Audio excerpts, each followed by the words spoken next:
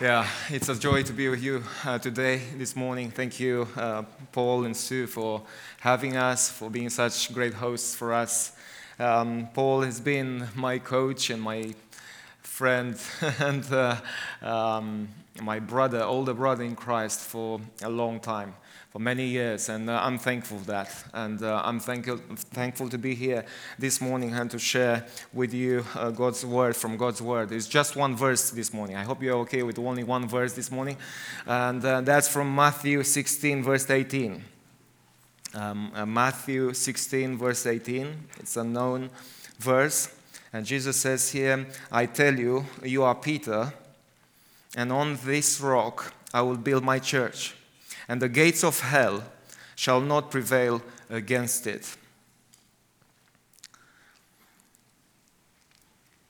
I'm going to draw three short lessons for us this morning from this passage, and also I'll give you some testimonies, some examples from Romania about Jesus' faithfulness in building his church. Christ is building his church in Romania, and especially in place where I serve as a pastor. Jesus said here, I will build my church. What is the church? What is the church? What is the fabric of the church, if you like, the essence of it? Is it a special building? I like this building, but is this the church? A special building? A certain denomination? Jesus used here a specific word used in the Old Testament for the people of God, for Israel. The church, Jesus says, is going to be the new people of God, made up not only of Jews, but also of Gentiles, of non-Jews. That's why in Matthew 28, Jesus sends his disciples to make disciples of all nations. I'm so glad that here all nations are represented quite well, I would say. And I'm part of this, and I'm grateful. And the church is the international people of God. To be part of the church means to be a citizen of God's people. The Apostle Paul said to the Christians in Ephesus, who are mainly Gentiles, non-Jews, you are no longer strangers and aliens, but you are fellow citizens with the saints. You are citizens of God's new people. Between 2005 and 2010, I lived in the UK, where I did my theological studies. Although I had an English wife and I spoke English okay, for the Brits, I was always a foreigner. They were very gentle about it, diplomat. Every time I was meeting a Brit, he or she was asking me, where are you from? In a polite, as you know them, in a polite way, where are you from? And I was hearing behind the question, oh, from your accent and from how you look, it's obvious that you're not from around here. So where are you from? I must say, I never liked that feeling of being a foreigner, of being an outsider. I never liked that feeling. That's why I like it in Romania, because I feel at home there.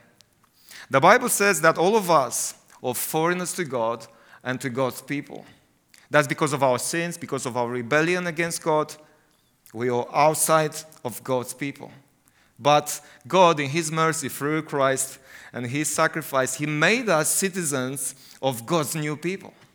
And that's amazing. A few years ago, many years ago now, I received a t-shirt from your church on which it said, we are the church. Do you remember that t-shirt? Maybe some of you. I still have it somewhere in the house. We are the church. You are the church here. We are the church there in Romania. We together are the international people of God. We are the fabric of the church. We are the living stones, as Peter said, of this spiritual building, of this church which Christ is building. But the church, as any building, has also a foundation. Has a foundation. What's the foundation of the church? Jesus said, you are Peter, and on this rock I will build my church. What is this rock? Is it Peter? Is it the confession of Peter that Jesus is the Son of God? Is it both? A lot of discussion about that. It looks like is Peter, based on the play on words which Jesus used here. But other passages help us understand in what sense it's Peter. Especially Ephesians 2:20, where he said that the church is built on the foundation of the apostles and the prophets, Christ Jesus himself being the cornerstone. Christ Jesus being the most important stone in this building called the church. Also from Ephesians, we know that the apostles were the ones who received the gospel through divine revelation. Were the ones who preached the gospel for the first time, who made the first disciples, who started the first churches, but also who wrote what we have now in the New Testament, wrote the epistles. So the apostles laid the foundation of the church through the gospel, which they received supernaturally. But what is the gospel? Because we use this word so much. What is the gospel in a nutshell? As Peter said, that Jesus is the Son of God, who became the Son of Man, who became man like all of us. Why? To die for our sins, to take the punishment we deserved for our sins, for our rebellion against God. And if we, like Peter, we confess that Jesus is the Son of God, if we trust in what he did for us on the cross, we will be forgiven and we will be made citizens in God's people. Are you a citizen of Canada? Are you a citizen of US? Are you allowed to speak about US here? Yeah. Are you a citizen of China, of Hong Kong, of Romania? The question is, are you a citizen of God's people? Am I a citizen of God's people? Have you accepted Christ as your Savior? Have you acknowledged your sins and your need for Christ, of His forgiveness and acceptance before God? If so, you are a citizen of God's people. You are part of His church. You are a living stone in His church. Because the church is built on the foundation of the gospel. And if you have the gospel, if you trusted in Jesus as your Savior and Lord, you are part of this church. You are a citizen of God's new people. The church is built on the foundation of the gospel. But listen to what Jesus says next about the church. I will build my church, and the gates of hell shall not prevail against it. This is the force of the church, if you like. The gates of hell, of Hades, of death will not kill the church. It will try to, but will not succeed. The church will survive through the centuries until Jesus returns. This is the promise. It's a great promise. No matter what happens, Jesus is going to preserve His church until the end. Christ is building His church. Christ is building His church here. Christ is building His church in Romania. Christ is building His church all over the world. I will give you now some examples from Romania, especially from Ploiești, where I serve. Christ is building His church in Romania. At the end of February 2020, I resigned as a pastor of the church where I had served for almost 10 years. Some of you visited us in the previous church. Other leaders resigned as well, and we started meeting in a different location. I've had some pictures. I don't know if they will come up anyway. We started, this is the new location, the location we started to meet as a new group. We started to pray, to understand God's will for us. And pretty soon, we felt called to start a new church in Ploiești. And the Lord, in His grace, turned something sad, a church split, something which couldn't be resolved. The Lord turned this sad thing into something good for His kingdom. It wasn't the best way of having two churches, but God in His grace allowed us to start a new church in Ploiești. 2 weeks after our first meeting as a new group, the pandemic started. So it was just before the pandemic started. And we were not allowed to meet physically. So all the preparations for the new church happened on Zoom. I know you are familiar with that kind of thing. So On April the 4th, 2021, we had our official launch in the Philharmonica of Ploiești, a concert hall, as I said before. We started the church with about 25 people and 15 children, and at the launch, we had about 100 people. That was exactly the number allowed in that room because of COVID. But straight after the launch, we were not allowed to meet there anymore because of COVID again. So we went back to the first place. And it didn't help us, to start, to launch, and then go back to the previous place. But we trusted the Lord. Today, I don't know what it's like here, but today nobody talks about COVID in Romania. But Deo Gloria Church Ploiești still exists. And the Lord formed it through COVID and then preserved it through COVID. And praise the Lord for that. Through what could have killed us so easily. We're such a fragile church. We're still quite a fragile church. And COVID could have killed us so easily. But the Lord preserved us when we are grateful for that. After we were allowed back in the Philharmonica of Ploiești, the ministry started to stabilize. We had just enough volunteers for every ministry.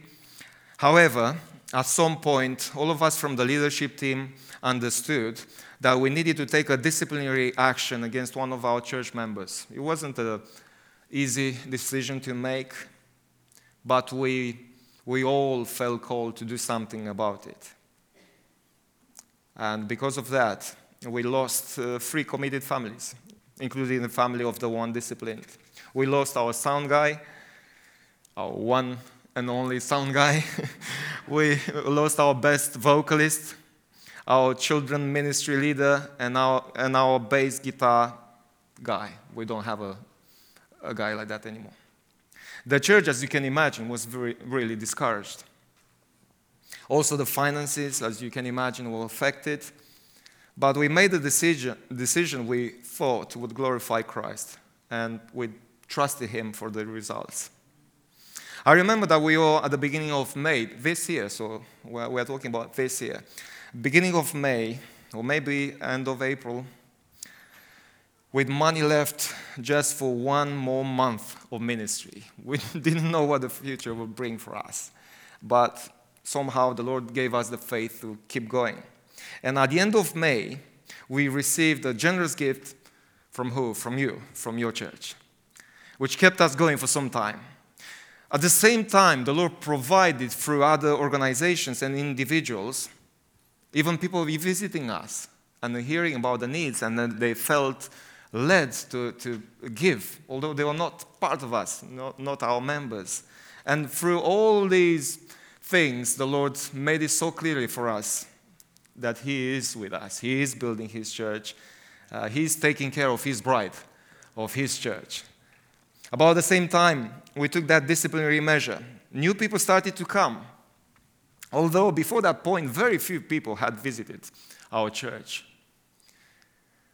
A lady saw us on Facebook and sent her son to check us out. The son first came by himself, then he came with his wife, and then he came with his mom.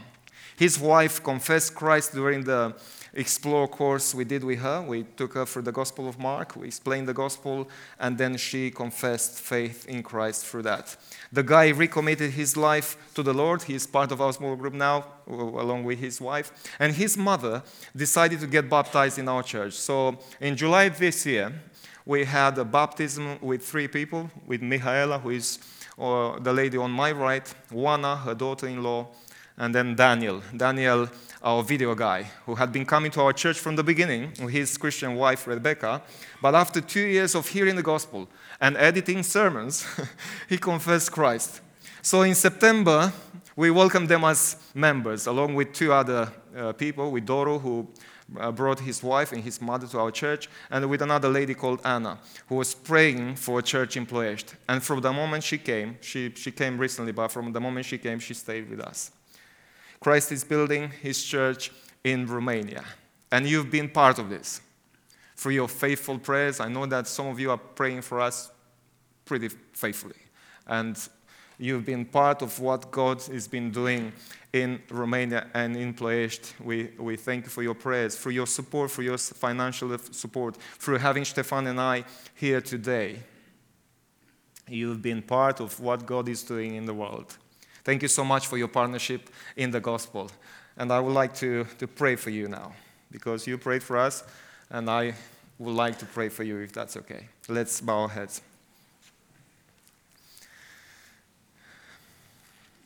Our Father God, thank you so much for today. Thank you for Christ who died for our sins, so that we have a relationship with you, so that we are a part of your new people. Thank you for making us citizens in your people. Thank you that there are so many people here who have received Christ, who have that hope and that assurance of salvation. I pray, Father, for my brothers and sisters here, that you continue to bless them.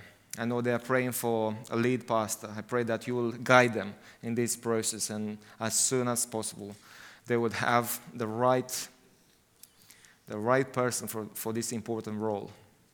I thank you that you protected this church. I know the story. I know what they've been through. But then you've been so faithful. And I praise you this morning for the way you've been preserving this church. It's your church. And thank you for that. I pray, Father, for all the people connected with this church. Maybe they are not here today physically. Maybe they are watching online. Pray that this church will come together physically, will gather together, will be again what it used to be before COVID. And people would come and would fill this room, would praise you, would worship you, would trust you together, would encourage each other. I pray that you will continue to give new life to many people in this place. And many will be baptized, many will be discipled in this church. Father, thank you again for Hope Markham. Thank you for our partnership in the gospel. Thank you that you put us together in this work, amazing work of sharing the gospel, the good news about Jesus with people around us. We pray, we praise you, we thank you, we pray all these things in Jesus' name. Amen.